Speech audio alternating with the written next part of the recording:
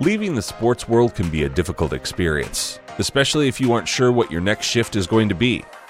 Judy Gilbert, a former university hockey player and now a business leadership coach and consultant, will introduce you to other athletes who have made the successful transition to the business world. You will hear the tactics that they use to turn their experience into a successful new career and how you can too. Welcome to The Next Shift. Here is your host and mentor, Judy Gilbert. Welcome to the very first episode of The Next Shift. I'm Judy Gilbert, and I'm thrilled to be here with you talking about how you can use the experience you have gained on the playing field to help you become successful in the business world as well. On this episode of The Next Shift, I am joined by Nick Foley, an entrepreneur, author, and speaker who has created an amazing life for himself after his career as an Ontario Hockey League and Canadian University goaltender. Nick is driven by the desire to perpetuate an environment of self-worth, acceptance, and empowerment in families, schools, businesses, and communities. He demonstrates this through the lifestyle he leads and the social businesses he has started. In 2015, Nick cycled across Canada to speak about the inclusion of all people and the importance of creating a culture of understanding and acceptance. In this episode, we talk about servant leadership, and make sure to stick around until the end when Nick tells me how he starts every day at 4:45 a.m. Nick, thanks so much for being here today. I'm so grateful that you're here. And in the introduction, I've really told our audience a little bit about you. But can you tell us something that our audience would not know about you? Wouldn't know. Something about me, like something quirky, maybe? I don't know. Sure. Well, this is not quirky, but I have two kids. I don't know if that was in the introduction, but my daughter is 6, my daughter Bryn, and my son Wells is 2. Okay. And so they rule the roost, basically. Yes, absolutely. Particularly my daughter, she kind of runs my show. Wells does as well. But about myself that not a lot of people know. Let's see. I'm a ferocious reader. Love to read. I read everything. I read with my ears sometimes. I do a lot of audiobooks and things like that. Mm-hmm. And let's see what else. I only wear black and white. Maybe that's something. Wow. Maybe it's kind of weird, right? Okay. I don't know if it's weird, but it's just like, but I never have to worry about it. You know what's funny about that is that I never have to worry about things matching. No, you do not. You are set to go. Well, it's kind of funny. I mean, I say that kind of like tongue in cheek, but at the same time, it's actually pretty pragmatic. I travel a lot for work and with speaking and things. Yes. And I always got to a point where I'm just like, you know what? How can I be the most efficient that I can be with like saving time and like not having to worry about what matches and things? And then I did some reading and realized I'm like, well, you know what? If I just have black shirts and white shirts and then a couple blazers, that goes with everything. You know what I mean? So if I can travel for 4 or 5 days, 4 or 5 shirts and a few pairs of pants and a couple jackets, and that's excellent. That's great. So when I do my next podcast and I'm in black and white, I'm going to have taken your advice. That's great. Yeah. I'll send you my PayPal. And I'm an avid cyclist, so it's great to see the bikes on your shirt. That's great. I think that I did some cycling in 2015. I rode my bike across the country and had it's a great experience. It was a lot of fun, but I don't cycle quite as much, but I really enjoyed it. You know what I mean? And now I'm hopefully getting back into it, but my wife bought me this, and she just because it has bikes on it, and it was black, so it worked out. But, great. Yeah. Okay, well, that's great to know. So I want to talk a little bit more about what you're doing now, but before we do that, can you tell me, Nick, what drew you to hockey? Well, that's a good question. I guess it was, being a Canadian kid and in the winters. I mean, we were talking off camera before. My dad did a lot of coaching growing up, and I was always just around the rink. And so for me, it was almost like a natural, kind of succession. It was like, around the rink, and I just, had a hockey stick in my hand at a young age, and started skating relatively early. And so my parents put me in hockey when I was, 4 or 5 years old, like most parents do, I guess, in Canada. And just kind of gravitated towards the sport. I really enjoyed the team concept of things and really enjoyed it. I had a lot of fun, playing it, and was an out player, played forward for, the first, I guess, 6-7 years of my career till I was like 12, and then became a goalie. And realized as a goalie, I was more, I really liked that position, enjoyed it. I liked having the pressures of being the last kind of line of defense, but I didn't really look at it as like anything other than it was fun. Hockey was fun. So it was easy for me to practice. It was easy for me to go to games. It was easy for me to, to prepare for hockey because it was, what I love doing it. And so I'm very fortunate. A lot of my life was predicated on, being a hockey player for the first, I guess, 27, 28 years. But a lot of lessons learned, but hockey was, something I guess I was always been around it. So it was just easy for me to fall in love with it for sure. Yeah. And when I hear you talk, a lot of those things resonate with me. I think being passionate about the sport, and I think growing up in Canada, and I come from a family of hockey players, sure. and I wanted to certainly do that as well. And I think that when I did it, I realized how much I really loved the game. Yeah. And then it became part of my life. I think that was really a lot about my identity up into and through university as well. And so when you talk about your hockey, and you played obviously in the Ontario Hockey League and played at a very high level, how did you then, Nick, transition from sport to business? How did you find that? Well, what was that like? Yeah, I mean, first of all, when you do a sport for so long and you play at a relatively high level, and then it's basically you're at a point where it's like, okay, you're done, right? You can go and you can try your hand in pro and then kind of bet on yourself and work your way up. But at that point, for me, it was like, I was 27, I had a university degree, and I was like, you know what, I think it's time to move on. And so when I stopped playing, when I quit playing, I went into teachers college and decided I was going to be a teacher and was doing that, but then realized that I really wanted to get into entrepreneurship. And so even after about 4 or 5 years as a teacher, or 5 or 6 years as a teacher, I was able to transition to entrepreneurship. And so for me, I felt that the transition was, it was I wouldn't say difficult. It was one of those things where it was quite the journey, but I was able to reflect upon a lot of the things that I've learned as an athlete. And so I looked at my entrepreneurial my startups and things like that as almost like the challenge that you would when you're going into like training camp. You're trying to make the team,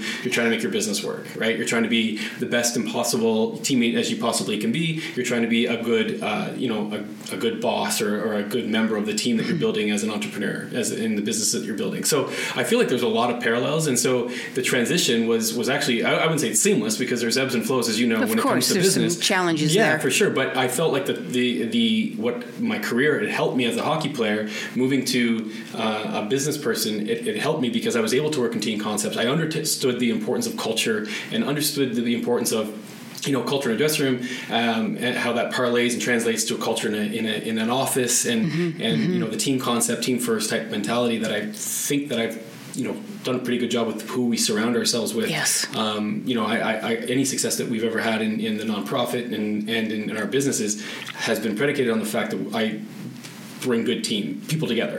That's it. Like if I was going to give myself a compliment, I'd be like, I'm good at bringing in good people. Yes. And then I just stay out of their way and let them do awesome. Yeah. And when I think back and I reflect on my time in sport and then my transition into the business world, I think about that team building piece, and I think about that respectful behavior and those leadership pieces that we bring to an organization. And I certainly now with my clients, when I work with my clients, it's a lot around that team building. It's about bringing a number of individuals together to work in an environment where it's cohesive and it's respectful, because obviously as we wanted to respect our teammates, but we also had a level of respect for our opposition as well, right?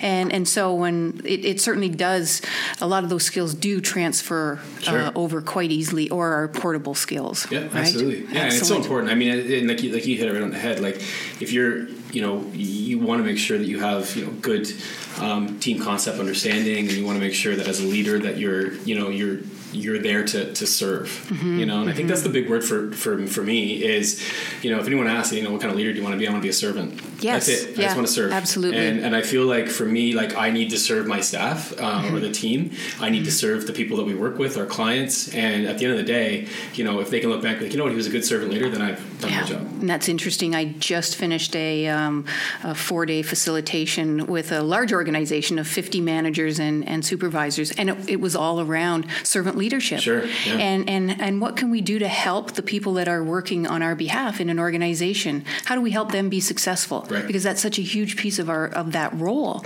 for leaders to do. And I'm not sure that all leaders recognize that piece. Could you tell us a little bit about what you're doing now? You spoke about your business and that transition from sport. So can you give us a little more background around what you're doing? So one of the companies that we run is a SaaS company. It's a service as a software called Good Sport Education.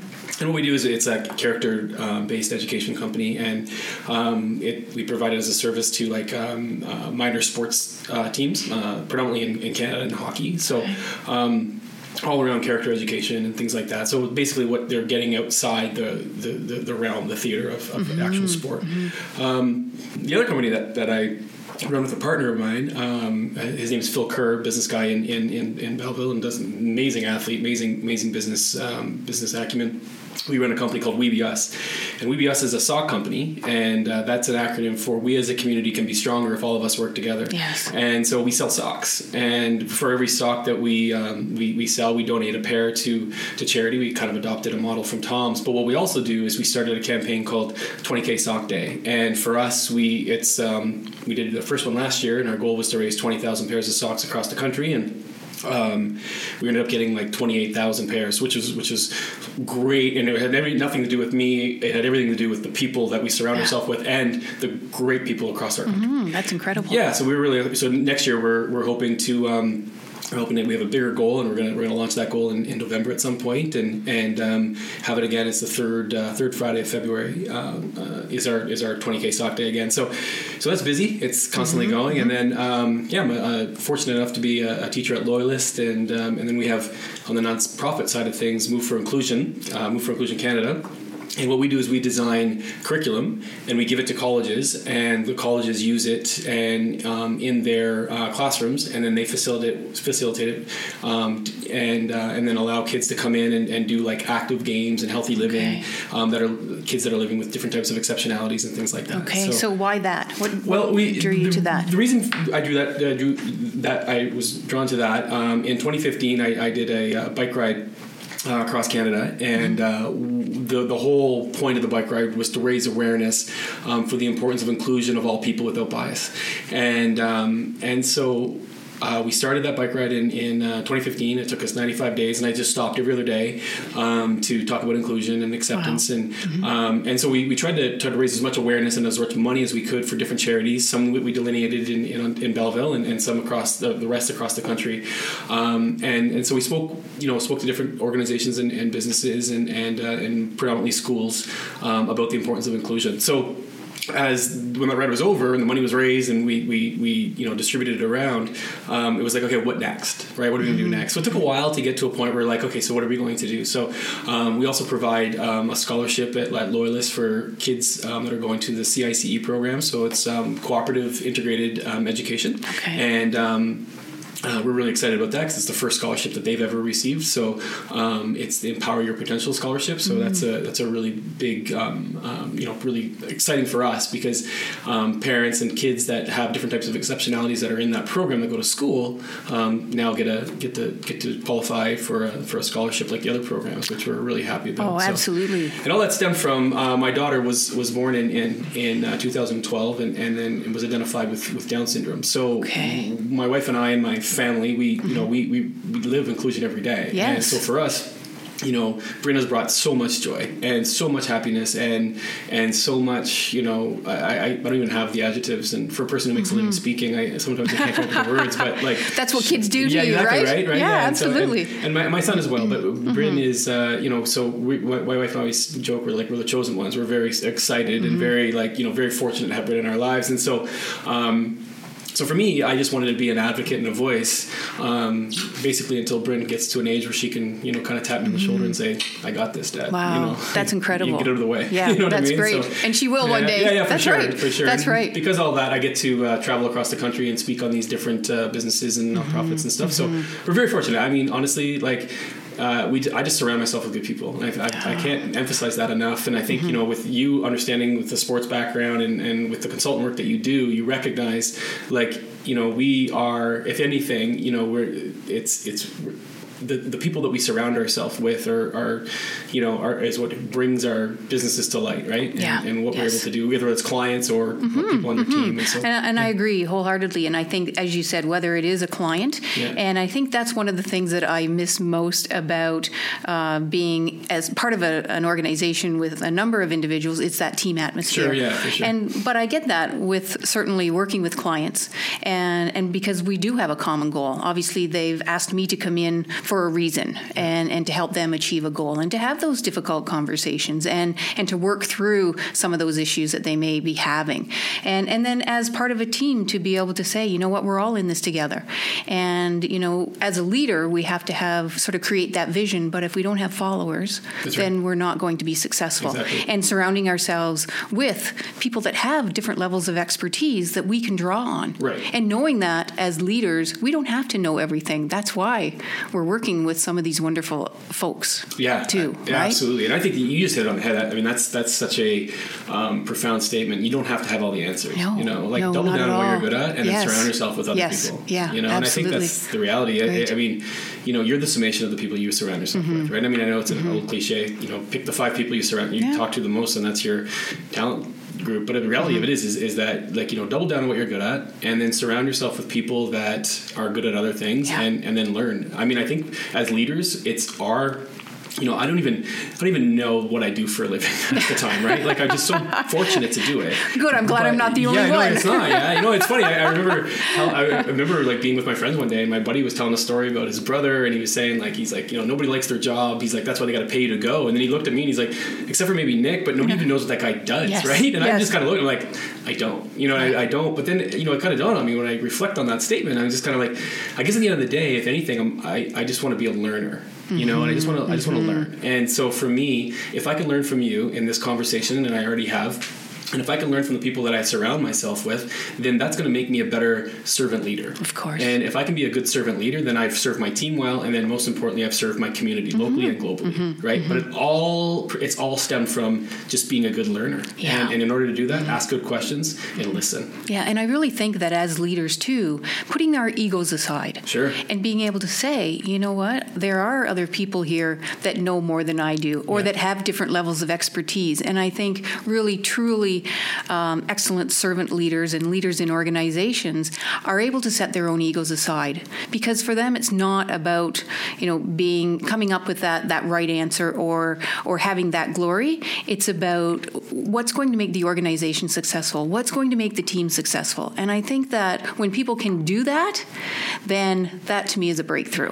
Yeah, I mean, I think that's really well said. I mean, for me, I think it's about one of those things, and I think for a lot of, you know, a lot of servant leaders, we use the word servant, which is so great because it's so true. You're here to serve, but if you run towards purpose, I honestly believe that the profit will come, and there's a direct correlation to the amount of money a person makes to the amount of people that they help. Yes, right. I mean, you can look at it. We could pick any business. I mean, this could be another podcast show, I guess, but you could pick any business and look at how many people do they help. And the dollars reflect that, right? And I think if you have that mindset, I understand business. I get that. I get bottom line. I understand bottom line. I understand top line, and that you have to make money in order to be a business. Otherwise, what do you have? A hobby, That's right. maybe. But the reality of it is, if you run to purpose and you are working for purpose and you're passionate about that purpose, then the profit and all that other stuff will come. You just got to concentrate on the process, right? And I mean, you know, Jim Collins wrote a great book called Good to Great, and he talks about level 5 leaders. Yes. And one of the level 5 leaders one of the attributes of level 5 leaders is that they're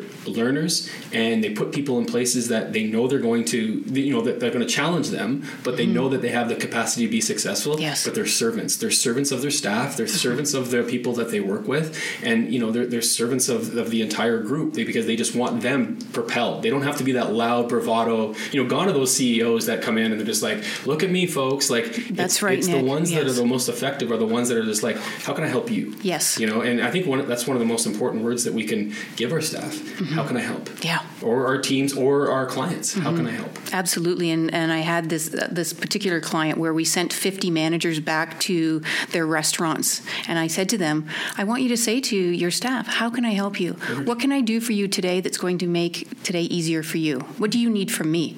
And it was, you know, the deer in the headlight looks all around because it's not something that they were used to doing. But that needed to become the new norm. That needed to become more of a habit, right? And so it was interesting to see that transition for those folks. And that's what I really get a kick out of seeing. And for me, seeing them in that learning capacity as well. Well, you get that, though. I mean, you know, as you ran United Way for so many years successfully and so well that your whole your career, your entire career, but like a big chunk of your career, it was based on, okay, how can I help? How can we reach this goal? Yeah, right? absolutely. How can we do this together? Right. And That's right. It's funny though. It's like when I was listening to you say that, the blank stares are like, what? I'm the manager. You know what I mean? Like, I gotta say that. And it's funny how people just kind of but the most, like we said, like the most effective managers and leaders out there are the ones that have that kind of servant mentality. How can I get you to where you need to go? Because at the end of the day, if I get you to where you need to go professionally and personally, then the entire group is going to be successsul, right? It doesn't matter how you're a cog in the wheel, I'm a cog in the wheel, and we're just moving the flywheel. We're just trying to move it forward, whether your business is one person as a consultant business or 100 people or 1,000 people. If I can help you be the best possible version of yourself, then you can't help but make this company that great. That's right. You're moving it from good to great in that capacity. And it all comes down to being a servant, learning and listening. Excellent. I could sit here and talk to you all day. So we're going to go into the shootout round. Okay. I've always hated that. Yeah. As a goalie, you would. Exactly. And I loved it as a forward. Yeah. So that's great. So we're going to ask you about 5 quick questions. We're going to take about 60 seconds, 90 seconds. So for just all 5? quick. Yep, for all 5. Rapid fire. Okay, rapid fire. So what's your favorite hobby, Nick? It's reading. If I'm not hanging out with my family, my favorite hobby is reading. I don't have any other hobbies outside of that. Okay, and you sort of indicated some books that you had touched upon. Okay. How would you describe yourself in 3 words? As a learner. As a learner, okay. So as not really the 2, but the big one is a learner. That's the thing. A learner and a listener, my hope is. And so I mean, that's more than 3 words, I guess. But that's listening, learning, and as... That's 3. A listener and a learner. Okay, what do you do? Question asker. A question asker, okay. Listener, learner, question asker. What's the first thing you do in the morning? I drink a liter of water. All right. First thing I do in the morning is I run downstairs and I drink a liter of water, and that's the first thing I do. All right. Every morning. I don't miss. You don't miss? No, Good for you. I think I need it. I got it. You got it? I hope you have water in there. I've got water. Okay. Yeah, that's water. That might change later in the day. There you go. What are the compliments that you hear most about yourself from others? Ooh. Good friend? Okay.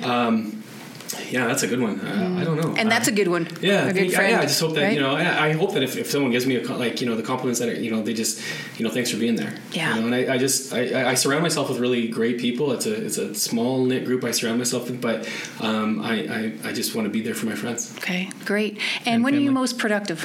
When? What time of the day are you most productive? From about 4:45 in the morning until about 1, I am on point. And okay. Then after that, I think I'm just, it's everything that needs to be, really, really done, unless I'm speaking or teaching, I guess, later in the day. But I'm a very big believer in staunch morning routines. Like morning routines are really on point for me, and if I can get that in, which I do, that's why I wake up pretty early. And from about there until about 1 o'clock, I can be very, very productive. And then after that, if I don't have all the big things done, then I just kind of push it to the next day and drop off everything. That sounds like my morning. Yeah. Mornings are it for me. And when the afternoon hits, I've got to have some other activities to keep me that's the thing. I mean, outside of reading, I guess I like to go for walks and things like that, and I do that usually in the afternoon just to kind of get the blood going again. Of course. And things. But I'd like to get everything done in the morning. Okay, great. So any last words of advice for our viewers? I guess it's kind of the theme that we've talked about throughout the entire, our time together, Judy. It was one of those things where, if I can give anybody advice, as far as like entrepreneurs or business owners and things like that, is be a servant, be a servant leader. And if you are, and you don't understand what that means, I would encourage you to read a book by Ken Jennings called The Servant Leader. And I would, maybe look it up, because servant leadership is like what we talked about with, level 5 leaders in Jim Collins' book Good to Great. I really think that the most effective people in this world, whether you're in a leadership position or not, are the ones that listen and learn and are here to help. If we can put purpose above profit, the rest of it will take care of itself. Okay, great. And do you have a website or Facebook page or that you want to share with everybody? Sure. You can get a hold of me at nickfoley.ca. That's simple. Okay. Yeah, just my name.ca, and I'll answer any of your questions. And I do a lot of workshops and presenting on inclusion and things like that. But if you want to see what we're doing, all the websites and the different things that we're doing is at nickfoley.ca, and I'd be happy to answer any questions. Wonderful. That's great. Thanks for doing this. Thank you so much for your time. It was a real pleasure.